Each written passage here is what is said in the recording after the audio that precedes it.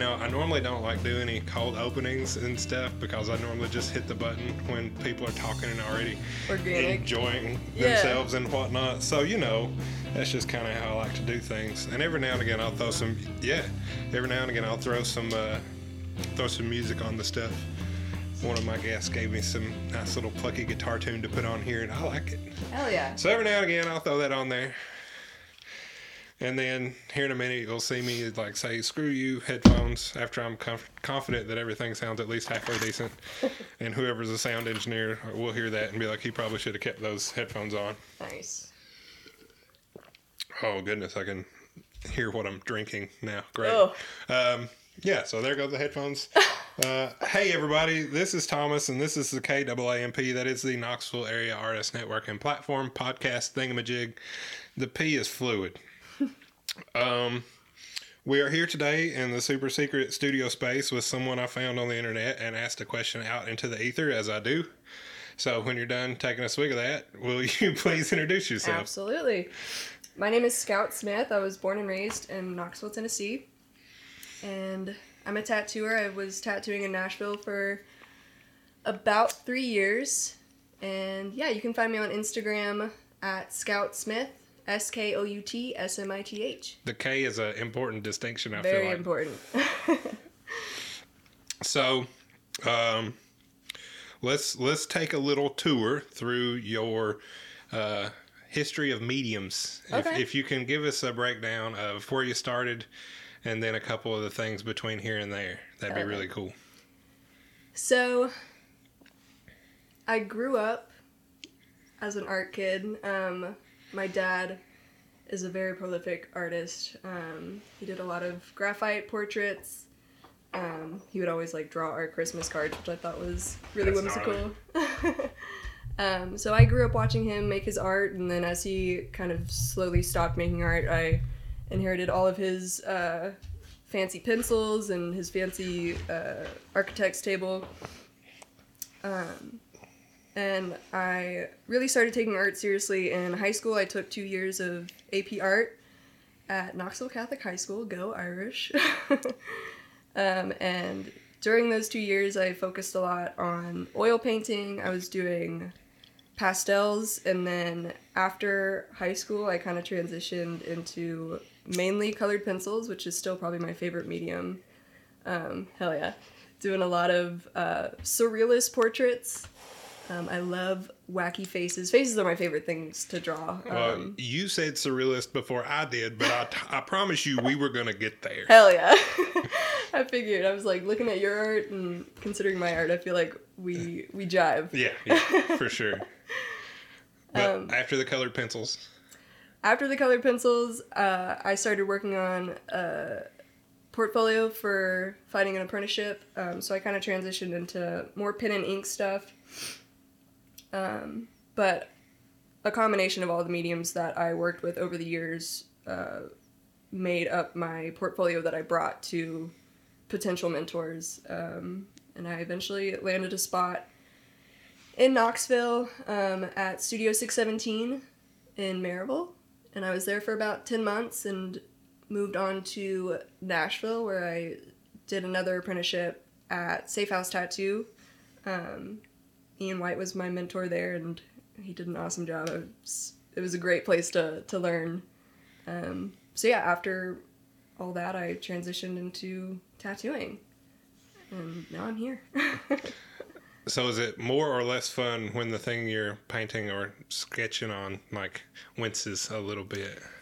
Ooh, that is probably the biggest mental obstacle when transitioning to tattooing. It's okay, this isn't just a piece of paper. I can't just leave it, walk away, and come back to it tomorrow. I can't rotate it in the ways that I used to. This is a living, breathing organism who feels everything that I'm doing on them.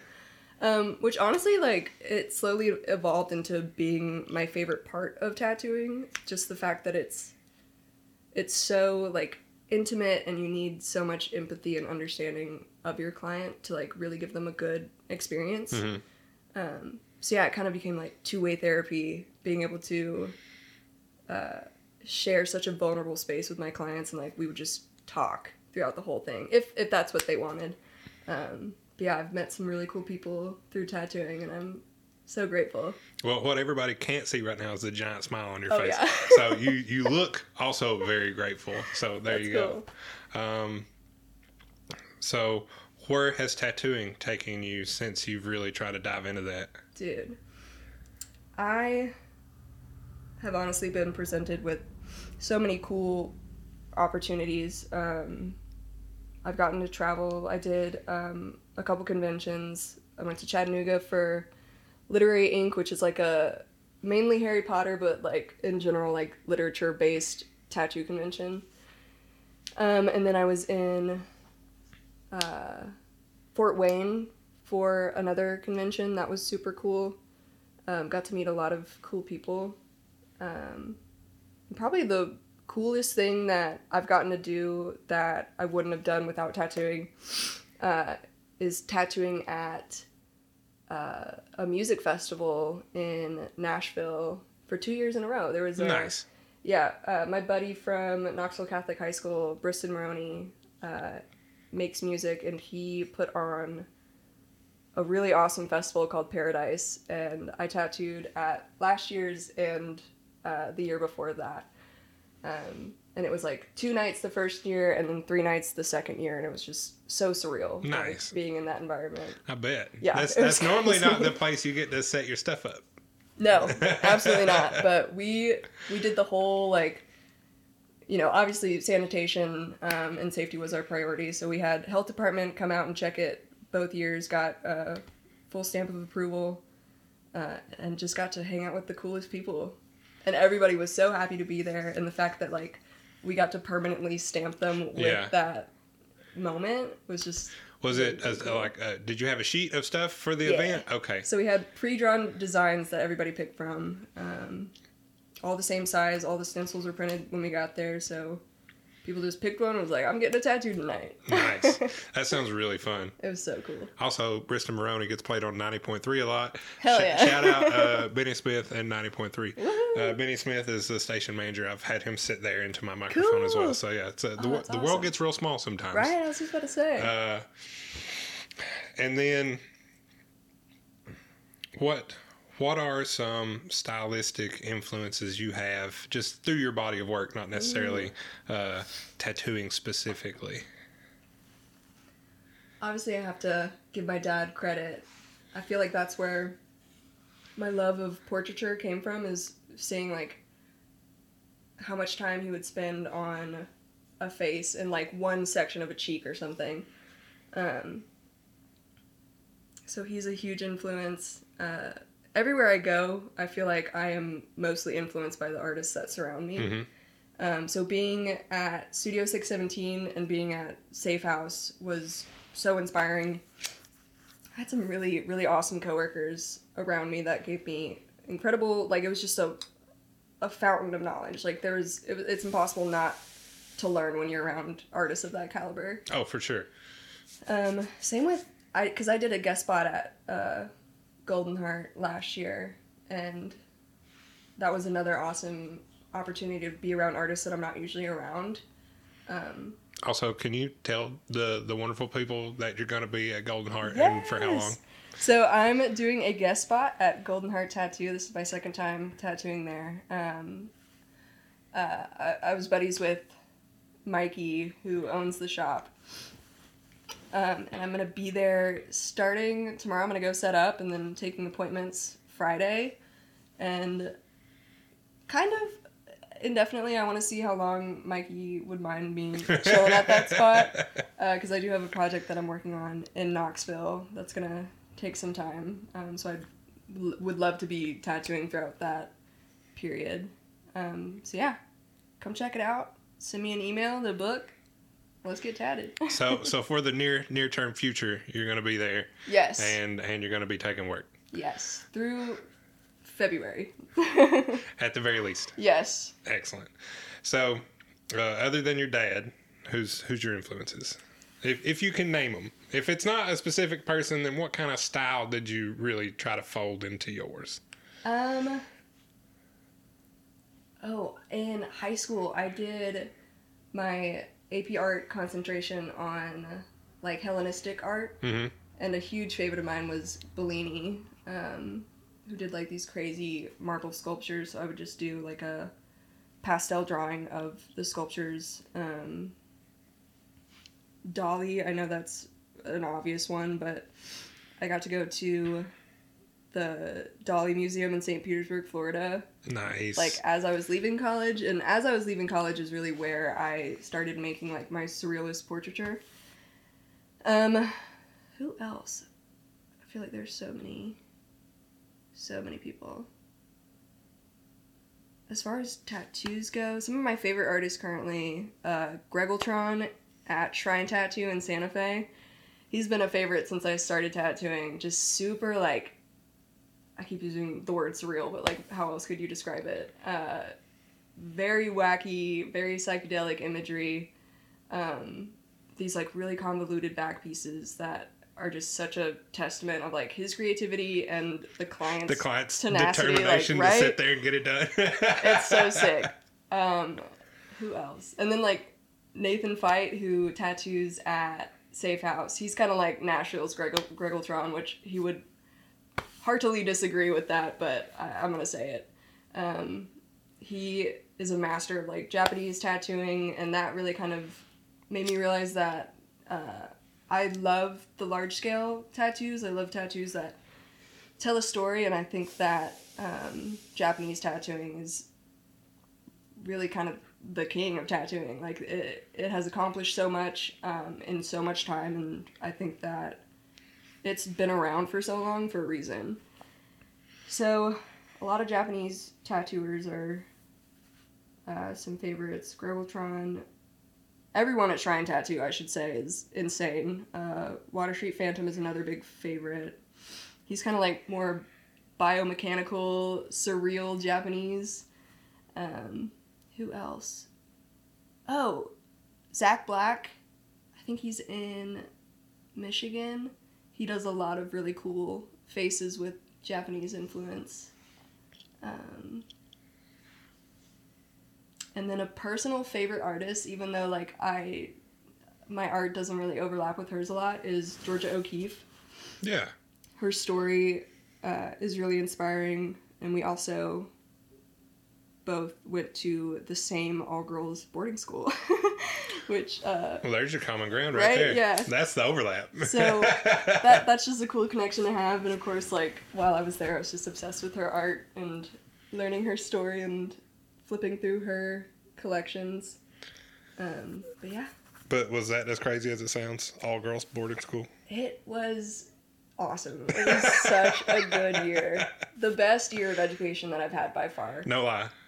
Absolutely. No, Wait, what year in your education was it? Okay. Freshman year of high school. So you just, like, head first dove into that. Yeah. I was like, Mom, can I go to school in the middle of nowhere, Virginia?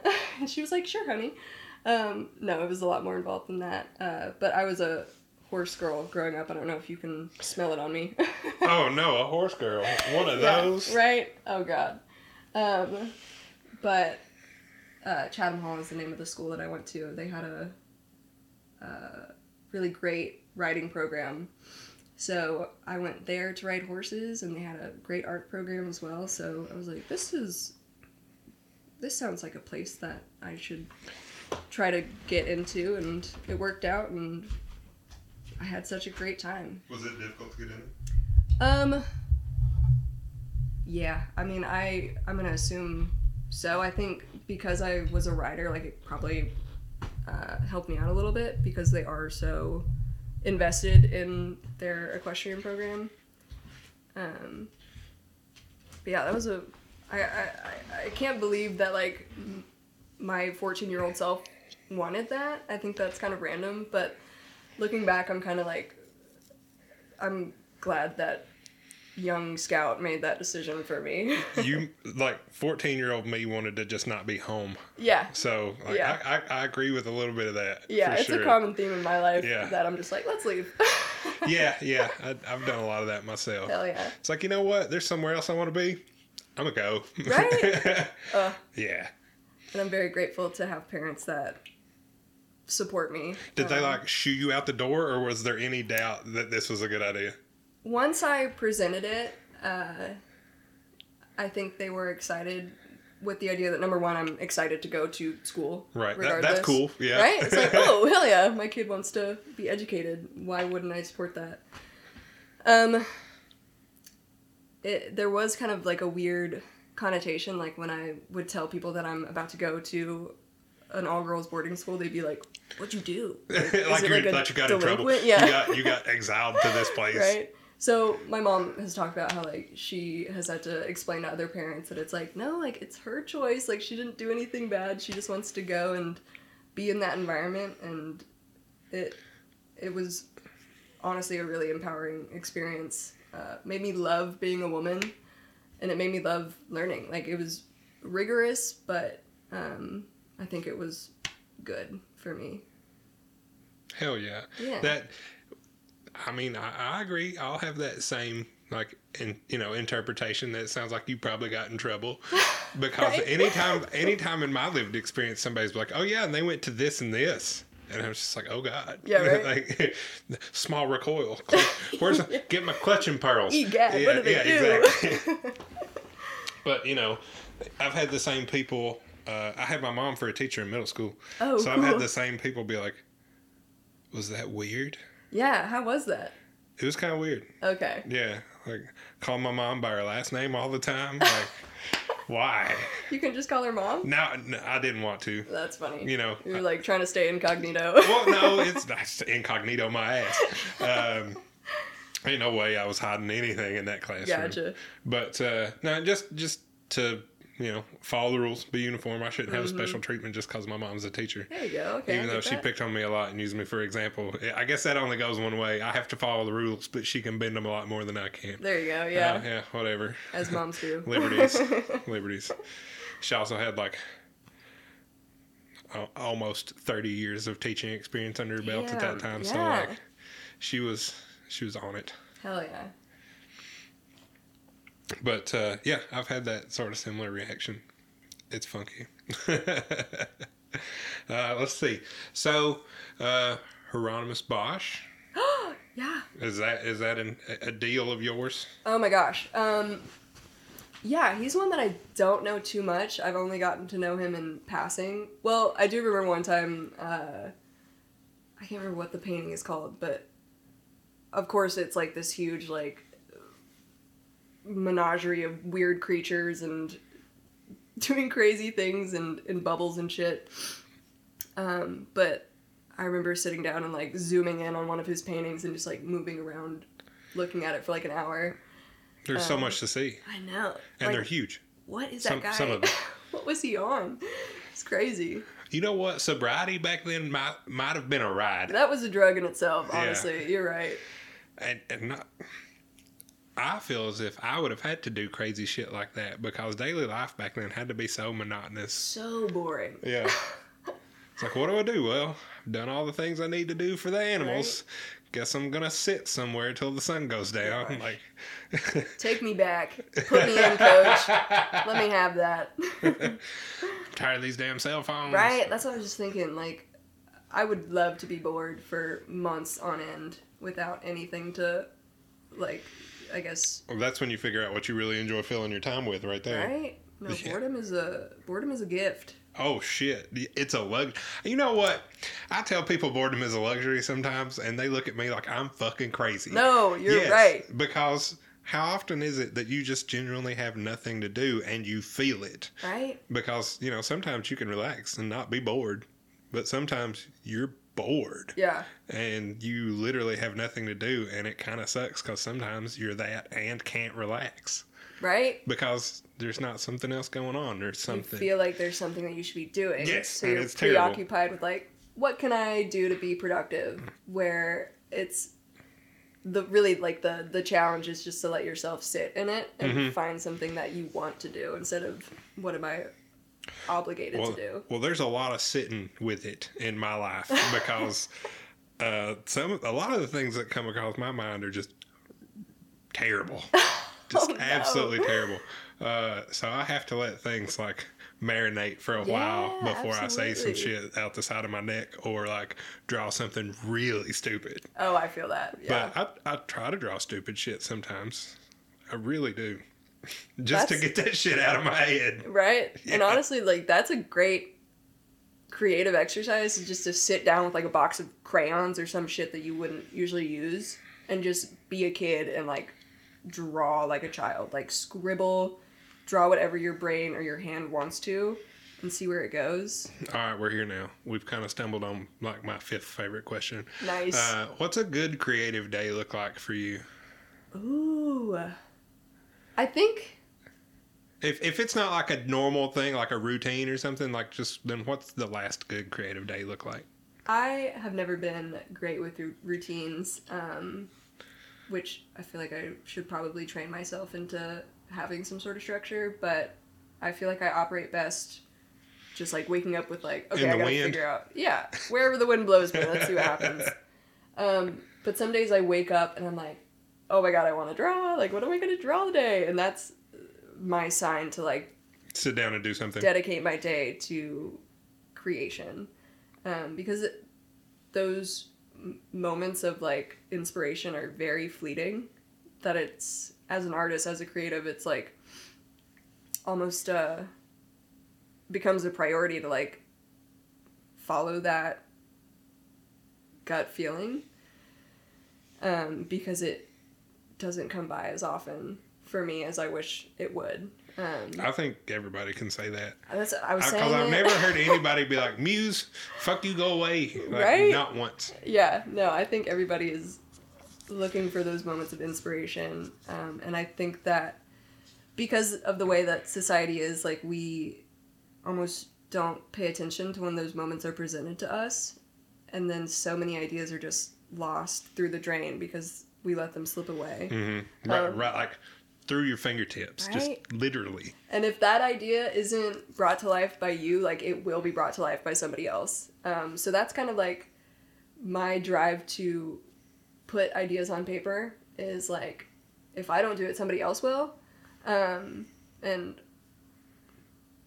I will always support other artists, but also, like, I know that it's hard to come up with ideas just organically. Mm-hmm. So when I get an idea, I, like, really try to claim it.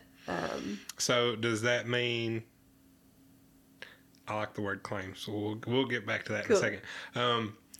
Does that mean the notepad in your phone is some kind of crazy? That is the true artist's, like... that question has gotten really fun really fast. Because it's always on you. Like, I would love to be that bitch who carries a tiny little moleskin and a pencil in her pocket all the time.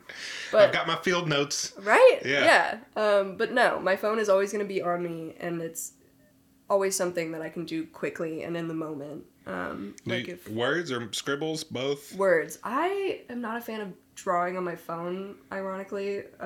The fingertip on, like, this tiny screen. It's not always the best. It's tricky. No, all of my ideas are typed out, described. Like, back when I was doing the surreal portraits, like, I can go back and see each one of my portraits written out before that they were done. So it'd be like a face with Band-Aids all over it, or a face with a devil mask on it. And I would go back and look at the notes, and I would know what I was talking about. Like, I could see the same image that I had when I wrote it down. Yeah. But I know that if I didn't write it down, like, that image would be gone. Yeah. It's a lot easier to just put it somewhere and get it later than it is try to think about it later, because every time I've just been like, oh, I don't need to write that down, it's bitten me in the ass. Yeah, right? Every time. And that's where, like, you do get to let your ideas marinate, because then you can come back to it and be like, okay, I was on some bullshit, like, this is not a good idea. Right. Or you can be like, ooh, like, I kind of like the way this feels in my brain, like, let's bring it into reality, see what happens. Because a lot of my ideas do end up looking way different than I originally envisioned them, which is just part of the creative process, part of the beauty of, like, tumbling a rock and turning it into sea glass, you know what I mean? Mm-hmm.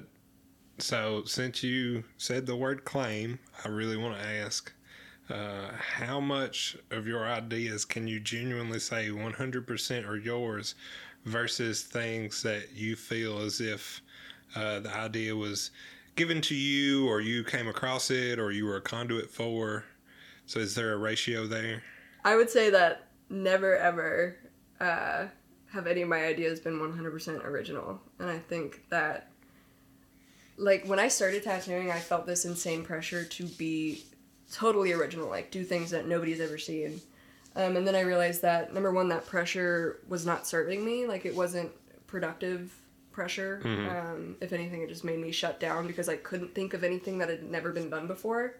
And number two, like, a lot of the ideas that already exist are really good, valid ideas that deserve to be explored. And there is, like, I'm thinking about this book called Steal Like an Artist. I can't remember who wrote it, but that was a huge, I guess, like, evolution in my relationship with art. I can see how, yeah. Is that, like, you should be open to inspiration from all around you. You shouldn't close yourself off to anything. Like, if you see an artist who's making art that you wish that you could make, like, jealousy, I feel like, is a really easy reflex to have, where you just feel like, oh man, like, I wish I had done that first. Yeah, but you got to find the lesson in that, like, knee-jerk reaction. Absolutely. Because when I get jealous, it's usually something that I wish I could do, or a skill that I don't have being on display, or something like that. And if I feel like I'm jealous, like, maybe I should learn how to do that, right? So I can stop being jealous and like, know how to do that. Pause for self-reflection. How can I use this? Because really the jealousy is inspiration that you're mad at. Yeah, oh yeah, hell yeah, every time. It's like, oh, look at that, it's so good. Right. Wish I could do that. Oh, and it's so exactly. Easy to let yourself fall into that habit. But once I kind of switched gears into, like, feeling jealousy towards other people's art to, like, flipping that coin over and being like, absolutely, hell yeah, that artist is seeing something, they're tapped into something that I want to tap into. And instead of, like, feeling like that artist has claimed that entire realm of art, it's like, no, you can walk through it. You can take a path through it and land somewhere else. But you can pick up little treasures along the way. Like, if you like a color scheme that an artist has used, or if you like shapes and, like, a contrast that an artist has used, like, you can pick up little tips and tricks along the way and apply that to your own art, as long as you're not, like, fully duplicating it. Like, you should absolutely, like, hunt and gather for little berries and morsels and feed that to your art family. Yeah, fold that in. One of my big inspirations lately is, like, the psychedelic 70s paint jobs on hot rods and vans and stuff. Ooh. So I got a milk crate full of magazines from one of my cousins, and it's just all car magazines from the 70s and 80s. Dude. And I've just been, like, sit down, flipping through them. Some of them are in black and white, which kind of sucks, but a lot of them have color images. But even in the black and white, you can see the shape and the form and whatever, you can get the general proportions of it, which is still super handy. But I've been sitting on that for like 9 months, and I finally did something the other day. Yeah? Yeah, and I've just finally ingested enough to where I feel like I'll enjoy the output of that particular influence. And, I mean, we're sitting around in my super secret studio here. Like, you can see some of my artwork, so like, it's vivid, it's patterned loosely, it's psychedelic. Now, let me add a bit more form and shape to it of different varieties that I can complement the wacky colors with. Yeah. And I may even get into some metal flake at some point. But different workflow. But for what I'm trying to push right now, I feel really okay with it. Hell yeah, dude. That's awesome. So I totally agree with the philosophy of, like, picking up what you can, doing the respectful integration of it into your work. Yeah. And figuring out. Yeah. It's like a reverence to reference another artist without, like, completely ripping them off. Well, I mean, how much of a luxury is it that we get to learn these things, whether they're, like, directly taught to us or we can figure them out on our own? Like, that information being there, and it being available for us to consume is super fucking cool because it doesn't have to be there. Yeah. Like I've sat down and talked with people that they've told me things I never thought I'd hear out of their mouth. They're like, oh yeah, you know, I just do this and that and whatever, blah blah blah. This happens. I'm just like, whoa.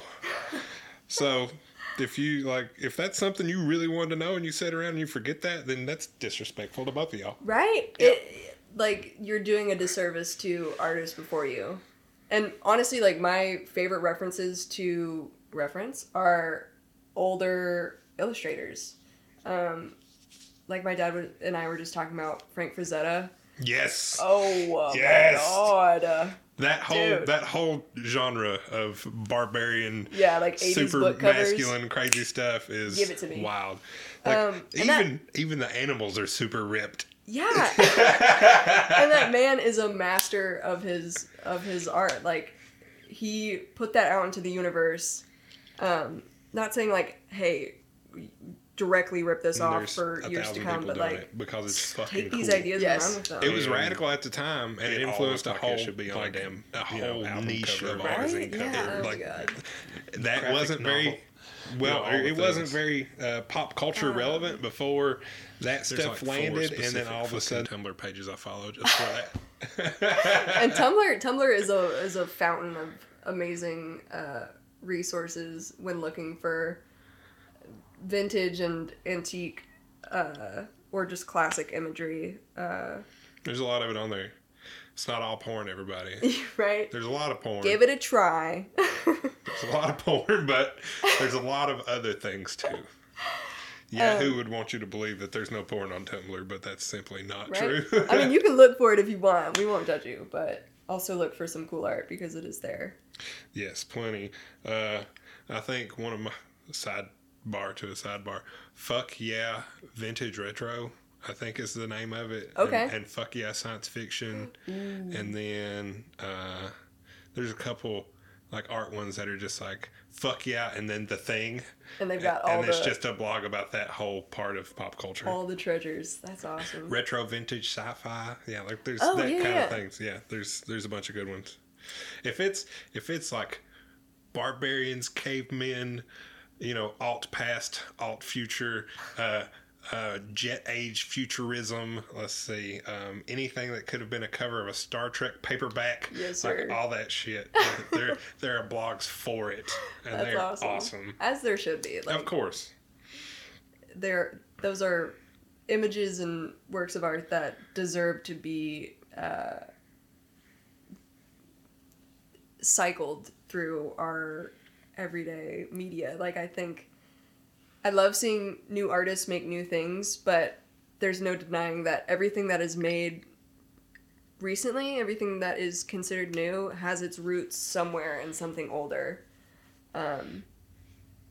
Especially in tattooing. Like, so much of tattooing, especially in traditional aspects like American traditional and Japanese traditional, like, you're recycling a lot of these old compositions and old designs, old ideas that also had their root in like super old magazine ads. Like, a tattooer, like, the old cats would see it in a magazine and be like, that's a tattoo, and they would And then they trace would it tattoo shittily, and now people are using that same composition, that same idea Yeah. in modern day tattooing.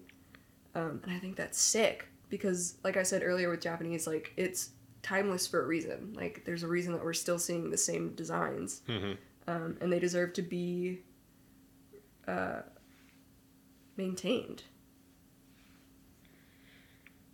So, yeah. We got to Japanese tattoos from vintage sci-fi retro stuff. This is a good conversation if I say so myself. Hell yeah. I like this one. So back to the original point here, the Good Creative Day, chasing the muse. Oh, yeah. So is there a day that when do you catch a muse? Is it predictable ever at all? Can you kind of make it happen? And when you do you get like Zen state about it and like just fall into the thing? Yeah. I have to say, without a doubt, every moment of inspiration or when I think of feeling inspired, it almost always happens when I'm listening to music. And I think that music plays such an intense role in the things that I decide to bring to life. Like a lot of my, when I was doing those wacky colored pencil portraits, almost all of them were inspired by a specific lyric from a specific song. And that's another thing where you're like referencing another artist without like being too on the nose. Is that instead of trying to distill the image or the composition, you're trying to distill like the feeling that it brings you, and like the color scheme and like the way that it sits in a room, if that makes sense. I think that listening to music intentionally has really evolved my sense for inspiration, because I know the way that it feels. And when I hear certain lyrics or something, like that's when I'll grab my phone and write down like the artist said these lyrics and it brought this image to my head. So that was probably my favorite era of making art, was doing those portraits, because that was before I was doing art as a professional artist and making money off of my passion. And I think that there is a huge distinction in making art for yourself and making art for a client. And sometimes when you bring a paycheck into it, it really does warp the intention of it. So I do kind of like yearn for those days where it was just like genuine art for art's sake, coming out of moments of inspiration, listening to my favorite artists. And that's something that I hope to like bring my clients and stuff, is making art in a state of spontaneity, I guess. Like they can bring me ideas and prompts, and that's always a fun jumping point. And yeah, I really love turning a client's idea into an actual tattoo. Even if it's not like as organic, like it's still like a limit that I can kind of like follow. But music is a huge part of me feeling inspired. And on days where I wake up feeling creative, I feel like the first thing I do is try to apply a soundtrack to whatever the vibes are for that day. So what's some of your go-to day starting soundtracks? Let's see. All I'm thinking about is Idols. 'Cause that's all I've been listening to lately. Idols, Joy as an Act of Resistance has been my most played album recently. First of all, the term joy as an act of resistance is so inspiring. Solid. It's rebellious as hell. Right? It's so punk. And of course, Joe Talbot spitting like these crazy one-liners throughout the whole thing. I love the feeling that it elicits, just punk and like so angsty. But as far as, I feel like there are different vibes. Like Clairo, her Sling album is something that's like an early morning album that I'll put on when I'm feeling, I guess like grounded, because it's so it's kind of mellow, but it's still like jazzy and has like these really, there are some funk aspects to that album as well. Also Clairo is just an angel. Like her voice is so sweet. And I love female musicians. Like it's just something that I can feel a little bit harder. Who else? Oh, Wet. Wet's most recent album. Is it her most recent? It was her 2021 album. It's Blue. Let me make sure I get the name right. But that's a new one that I've been listening to. Yeah, her name is just Wet, and the album is called Letter Blue. Very vibey. Letter Blue. Letter Blue. Okay. There's some other ladies I've been listening to. Ooh, Big Thief. Adrian Linker. I have a soft spot for like folk Americana. I guess everybody does, because that's just the vibe that folk brings you. Just warm and cozy. But her lyrics are so profound and insightful. And I just recently bought my first electric guitar. I got a Gretsch Junior Jet, and I'm in love with it. And I don't know what I'm doing. I don't know how to use it, but it's so fun. But you're to gonna pretend. get there. Yes. Because you saw somebody play guitar and you got really jealous. Yes. And you decided that I'm gonna buy a fucking guitar. Damn. Yeah, you read me like a book. That's exactly how that happened. There you go. And you learned the lesson out of that emotion. yeah. And Adrienne Lenker is someone who does kind of like bring that like, oh, I wish I was them. And she actually is putting on, I guess it just recently ended, but she had a songwriting clinic over Zoom. It was like $120, and I was like, should I do it? Even though I've never written a song. I didn't do it, and I am glad that I didn't, because there's no way I could have kept up.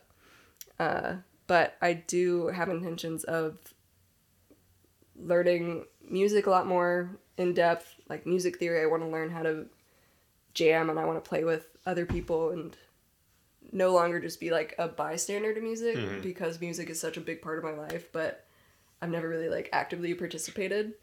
So I just want like a piece of that pie, and getting a guitar has really helped me feel like I can participate. So yeah. I mean, if it doesn't mean you can participate, I don't know what the hell it means. Right? Even if you don't know what you're doing. Right. Yeah, you have the guitar. If you're making noise... You've got the tools. Yeah, you're doing it. So, do you find flow state or Zen stuff when you get into your workflow, practicing on guitar or drawing or painting and whatnot? Absolutely. Definitely with tattooing. I think it's such a sacred ritual, getting tattooed and tattooing another human. And because, like, you know, like, obviously your client is feeling every bit of it, and you are inflicting that pain, sometimes it does feel like there are hurdles to, like, truly feeling like you're in the flow state and you can, like, make the art as you need to make the art, because you do have to be reserved in the way that, like, you need to be checking up on your client and making sure there's that a person laying there. Right, absolutely. So, but honestly, that is what makes reaching that flow state throughout the process of a tattoo all the more special, because it requires so much focus between you and the client, and it just is like this symphony of, like, the same intention. Like, we're both getting through this together. You're both there for the same reason. Yeah. It's just opposite sides of the same reason. Yeah. Which is why getting tattooed as a tattooer is so important. Like, you need to fully understand, like, what they're going through. But yeah, tattooing a client, especially, like, long, full-day sessions are my favorites, because it's almost like a sport at that point. Where you have to be... I did not expect that. I don't know what I expected, but that's not what I expected. It's so physically demanding on both of you. But in order to get through, like, the physical aspect of it, like, you need, I hate the phrase mental fortitude, but you need to be in almost a meditative state. Because if you're, like, I can tell when I'm tattooing a client and they're nervous, or they're anxious, or they're, like, uncomfortable. And again, that's where you kind of, like, have to be so mindful of how they're feeling. And just getting through a day, even though somebody is, like, anxious, like, if they're moving a lot, like, it's not something to shame them for. I mean, like, if it's bad, I'll correct a client and I'll say, like, you're doing a great job. Can you work on staying a little bit more still for me? And I don't know, just that, like, collaborative space just makes the finished product so much, or I guess it's just validating to get through it together when both of you are like, we're doing this. Right. Because you come with the same intention. Yeah. Is that a skill you knew you would have to work on going into that? Oh, like, having to kind of... Like having to steer that relationship in the moment between you and the client. I kind of expected it a little bit because, like, as I was getting tattooed throughout my apprenticeship process, like, I was on the other end of that, and I would notice the ways that other artists would correct me because, like, getting tattooed is so intimidating. Like, no matter who you are, you're in somebody else's space. You're like a guest in their home almost. So understanding that throughout every interaction, your client is probably feeling a little out of place. They might feel a little nervous. Because I have been through that same experience, like, I just assume that all my clients are looking for validation and comfort because, like, those are things that I really value in a tattooer. And that's something that my hairstylist talked about. They pointed out that they're only going to get tattoos from people who are kind to them. And it sounds so simple, but I don't think people realize that that is absolutely a standard that you can set for the art that's going to be on your body permanently. Yeah. You have to spend a little amount of time with this person. Why should it be an abrasive experience? Yeah, and you're giving them money. Like, you should be proud to pay for their services. Because I think so many people just assume when you walk into a tattoo shop, like, you're at the mercy of the tattooer. But it's like, this should absolutely be a collaborative effort. Because I know plenty of collectors who have, like, every single tattoo on them is amazing, high quality, but they'll look at one certain tattoo and might have had, like, a bad experience with that tattoo. Their tone changes. They're just like, eh. Yeah. And it absolutely carries over into, like, how you perceive that tattoo. Like, it's a gorgeous tattoo, but the artist was kind of weird to me. Then it's not a gorgeous tattoo. Right. Like, it's hard to look at it as it is because so much of your experience through the tattoo is part of how you perceive it. Like, it's so important to give your client a quality experience to make them feel safe and secure, and to make them feel like they have a say. Like, they're not just sitting on my table and I'm a printer doing a service and then they're paying me and they're leaving. It's a collaboration. So yeah. What was the question? I can't remember how I jumped off. We started talking about the flow state and and how you have to do that and be mindful of your client at the same time. Absolutely. So that was a learned and then honed soft skill in this whole scenario. Absolutely. Because it's like, when I started tattooing, like, I was nervous. I was a scared little bird. And I think I was so in my head about, like, I don't want my clients to know that I'm nervous.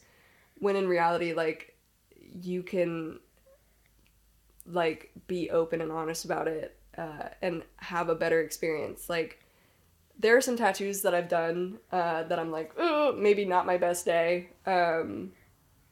But because I know for a fact that I was, like, kind to my client and that they felt safe, like, I can't shit on myself completely for it. Because there are other parts of their experience that was stellar because you put effort into that too. Yeah. Luckily I haven't fucked anybody up too badly. I love how casually you said that. You must say that a lot.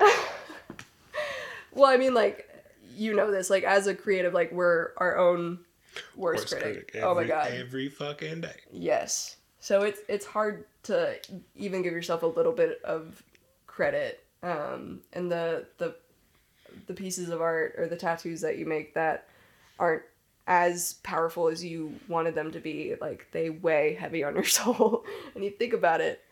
But I think that's just the part of humans making human art on human vessels. Like, that's just how it is.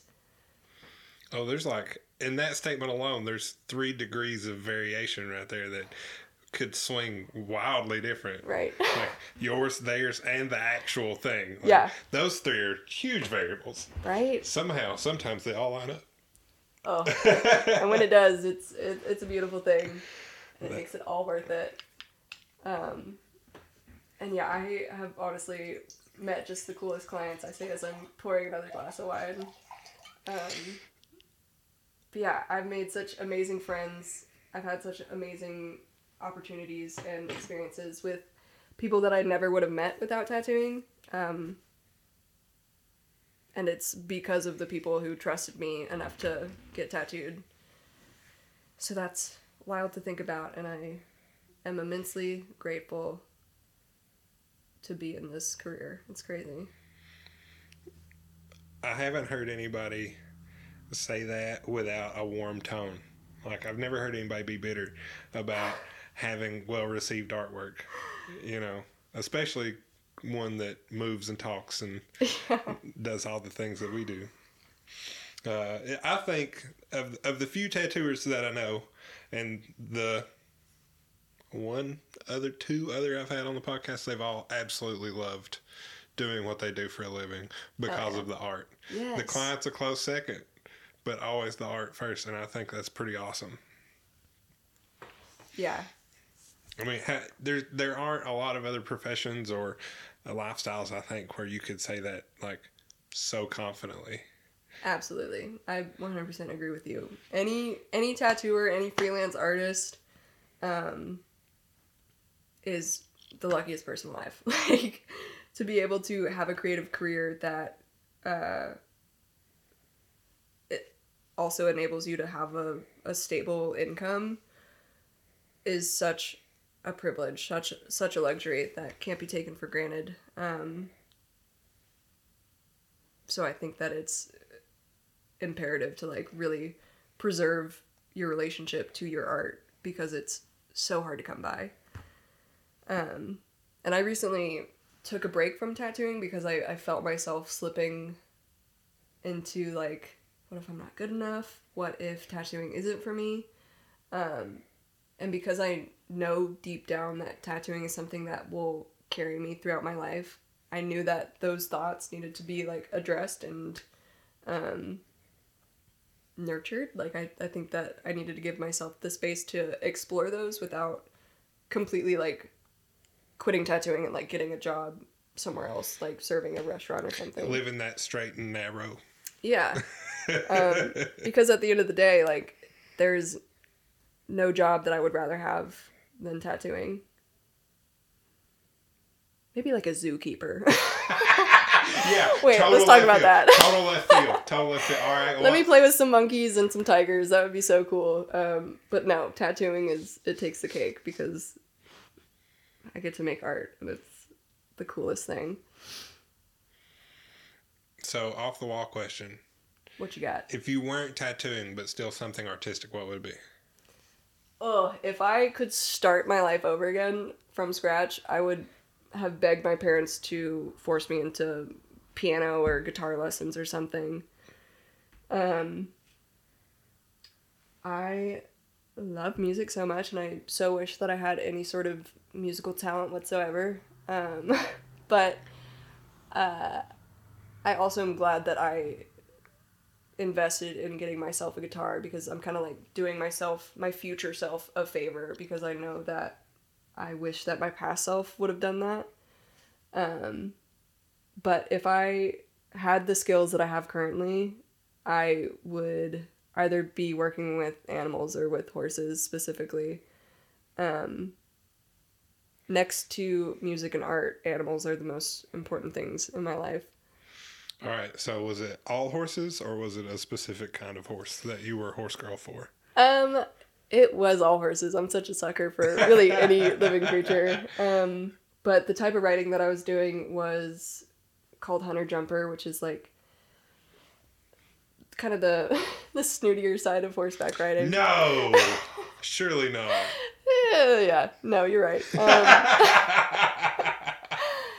Lots of competitions, lots of showing, and towards the end of, like, I haven't ridden horses in probably 5 or 6 years, But the last few horses that I was working with were off the track thoroughbreds, which are like very high strung, very neurotic. If they don't have physical damage, they've got mental damage. Yeah, they're edgy in a lot of ways. Yes, but they are so malleable. Like, you can turn them into any kind of horse that you need them to be. And it was so cool to work with the horses that I was working with because they would be like $1,000 horses when we get them, and then we would sell them for quite a bit more. And besides the monetary value, like the validation that you got through like making the horse work better with people was really exciting to me. If I were to go back to horseback riding, I would be a lot more like hippie with it. I would be like doing the bareback riding, like no bridle, like like that kind of holistic horsemanship is something that I feel like I would just eat up. But I never really got the chance to do that. But horses are expensive as hell, dude. Yes, they are. They're really expensive. Even the hippie horseback riding, like I would need to really save up to invest in, but I think it'll come back in my life at some point. I'm manifesting it when the time is right. We're also in East Tennessee. This is true. So lots of horses. There's no shortage of There's lots of horses. Horses. So the odds are in your favor, I think. I think so too. Mm-hmm. But yeah, animals are great. As you pet the cat. That was so sweet. I'm surprised she's been napping the whole time, is what I'm saying. Normally she's running up and down the hallway, got the zoomies up in somebody's lap. You're getting the rare form right now. Yeah. This is primo cat right now. Oh my goodness. You had a long day, huh? Yeah, a long day laying around the damn house. It's so hard being a kitty. It's the worst. You trying to sniff? You trying to bite? Oh, she's so pretty. I fed her this. I always tell her she got a booger on her face. Because that like brown spot right next to her nose. Oh, I did notice that. Yeah, on the other side of her freckle? face. Cutie. Yeah, she got a booger on her face. I gotta keep it real with her. Don't get too cocky. Right, yeah. Her ego's huge. You don't even know. She is a gorgeous cat, but that ego is huge. Yeah, she's beautiful. So, music, horses, art. Love it. Where in your practice are you pushing boundaries right now, if you are? I cannot claim any sort of accolades for the past couple of months. I've been thoroughly unemployed. In October, I, some might say impulsively quit my job and moved back home with my parents. There were a lot of aspects of my personal life that needed to be reset. So the past 3 months or so have been solely for letting myself like catch my breath again. But even while I was tattooing, even at like the peak of all the tattoos that I've created, I still feel like I can't claim any sort of like revolutionary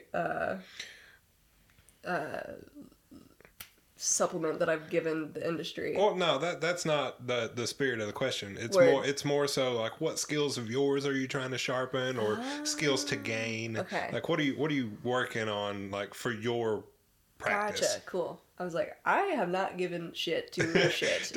The greater good, man. I am but a wee little creature floating through this universe.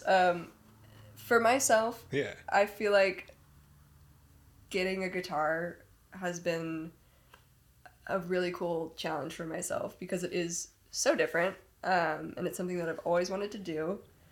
And you have to use both hands. Yeah, it is so good for the brain to try to figure out this really complex instrument.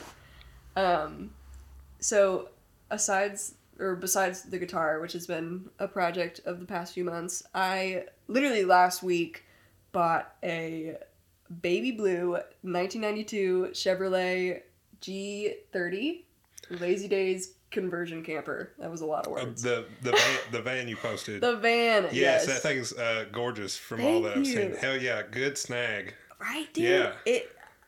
It felt like divine intervention, divine timing that I saw that thing on Facebook Marketplace and it was affordable, which usually those aren't. Specifically the lazy days. Specifically, I guess you would call them vintage now. Yeah, they are vintage now. It looks sick. Like it looks like it could have come from the 70s. I saw it and I got jealous. Wow, what a compliment. Yep. She is beautiful. I'm thoroughly obsessed with that vehicle. Does the interior match the exterior? Yeah. So it's that same baby blue on the inside? Well, it's not the quality of it. Like the condition of it is just as pristine on the inside as it is on the outside. It's not baby blue. It's definitely more of like a 90s drab colorway, which I don't mind. I kind of eat that shit up. I'm so sick of like contemporary design with like the corporate office looking interiors. So I knew that I didn't want a newer model. I didn't want anything made in the past 10 years, which honestly some would argue that anything made in the past 10 years is of questionable quality. So I knew I wanted something older that had a few trips on it, and that had that like cozy interior feeling that I feel like I could make into a home, while preserving the original like just groove of the inside. And that is another like huge challenge that I've presented myself with because I have no mechanical or engineering inclinations whatsoever. So it's like, yeah, you dove in head first again. It's like, why would you do that, Scout, if you don't know what the fuck you're doing? Because I wanna. And I wanna, this is again, like, so I wanna leave. You paid for this headache, but Yeah. You full on volunteered for this one. And I am so desperate to shake my life up and get out of Tennessee. And this van is exactly what I need. She did completely shit out on the road today. No! Yeah. If you saw me on the corner of Westland next to the Presbyterian Church, completely stalled out with the hazards on, mind your business. You didn't see that? Yeah. Don't tell anybody, but yeah, we were stuck on the side of the road for 3.5 hours, something like that. My dad and I, we woke up super early this morning to go to the DMV and get a tag for the van, and we were going to bring it to my dad's mechanic friend and get all the inside scoop about like the condition of it, have a little checkup, and we didn't even get 10 minutes out of the neighborhood until she stalled out and just went to sleep. Were you expecting of any shenanigans or? Oh yeah. Okay. I mean, like, her name is Dale. Yes. Yes. Run it. Absolutely. A beautiful lady named Dale. Yes. And with any 30-year-old vehicle, no matter how beautiful and pristine they look, like, you're in for some shit. Like, you have to be prepared for something to go wrong. Even if nothing goes wrong, at least you were ready. But count on something going wrong. And boy, did it go wrong. I mean, we were stuck out there for most of today, and we jumped the battery. We put starter fluid in it and everything, and she just would not. She would turn over, but she wouldn't like hold it. It would slip out of power. And we had cops helping us out. Some AAA guy was driving by. He was like, "You need some help," and then he jumped our battery.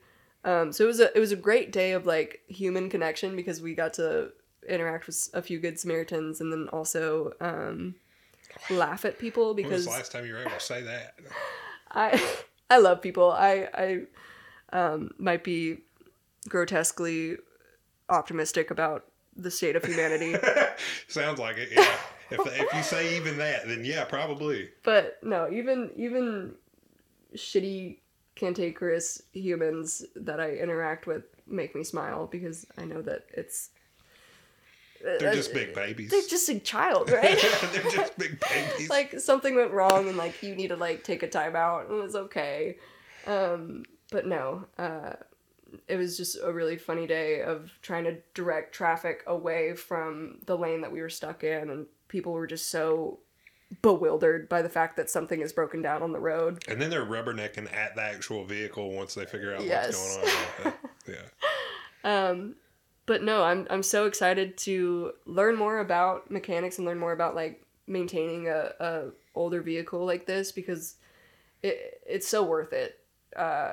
Just the vehicle itself, but also the opportunities that having a motorhome presents you, like, to be able to live anywhere, to leave on a whim, to see the world is such a luxury. And I could not have done it without my parents. They, like I said, I've been unemployed for the past few months, burned through my savings that I had built working that festival in Nashville. So I was good for a few months and definitely did not have the money to invest in an RV. But because my parents had just moved houses, they had some money to, like, help me get started on my next adventure. And I fully intend on paying them back and more for what they have, or how they have supported me. It's very similar to how I went to an all-girls boarding school as a 14-year-old. Like, I just brought them this crazy idea, and they saw my excitement. They saw that I'd been doing research, and they were like, okay, like, we will help you do this. And, like, I just feel so lucky, so privileged to be able to say that. Because I know that so many people would want to just buy a motorhome, an RV like that, but don't have the same platforms that I do to be able to accomplish that. So I am really trying to, like, grab it by the horns and take advantage of the opportunity that my parents have given me. So yeah, I am super excited to keep on trucking, literally, and have my guitar on the road and be tattooing as I'm traveling around. Life is crazy. I can't believe that that's a possibility for me. Well, you're smack dab in the middle of it right now. Yeah. Like, getting ready to embark on this crazy journey. I foresee lots of greasy elbows in your future. Yeah, I hope so. I hope that I have the capacity to, like, do the shit that I need to do and make sure that I'm safe and that the vehicle is well taken care of. But no, I'm just excited to keep investing in these new skills that I've decided to take on. Even if I don't know what the fuck I'm doing, we'll figure it out. Yeah, you'll tread water and then it'll make sense. Yeah, we're flailing, but we're doing it gracefully. Flailing gracefully. All right, well, Scout, I think this is a good spot to end the episode. Very cool. If you would remind the folks of your social media outlets before we split, that would be cool. Yes, sir. My name is Skout Smith. Thank you so much for having me on. You are most welcome. I was so flattered to see your DM. That's the first time I've ever heard that. Really? I was flattered to see your DM. Oh my god, I was so stoked. No, like, even if this wasn't being recorded, like, I really cherish getting to have conversations with people, especially people who are creative themselves, and, like, the fact that you've fostered a community of creatives within Knoxville, I think, is so valuable. I'm working on it. Always working on it. Like, you can keep on growing, and I think that that's something that you should be really proud of. But yeah, so my name is Skout Smith, and I'll be tattooing at Golden Heart Tattoo Company in Seymour, Tennessee for the future a little bit. And you can find me on Instagram at Skout Smith, SKOUTSMITH. And you can send me an email if you want to get tattooed, or just say hey, whatever you want. But yeah. You good? That's it? I think that's it. All right, Did cool. I say everything? All right, listen, everybody. It was one of those scenarios where I saw this person on the internet and they happened to be doing Knoxville things. So I said, oh, shit. got to send this person one of those nice personalized DMs. And I did, and she said yes, and here we are. So this is another successful adventure to have an intentional conversation by asking questions into the ether. So thank you, Internet. Thank you for being cool. Thanks for microphones existing, and thank you all for listening. I really do greatly appreciate it. This has been the latest episode of the KAAMP. This is Thomas. Y'all do the things. Share, like, rate, whatever. Y'all know. I don't have to explain it to you. Just the one thing I would really like for you to do is when you get somebody in your car that's never heard this before, just turn it on. Put that shit on. Don't say nothing. Don't say nothing. Just turn it on and wait till they look at you sideways and then tell them. Then tell them this is a KAAMP. We're listening to creative people talk about being creative people. And I would be just ever so appreciative of that. So thank you. And I guess you'll hear me next time.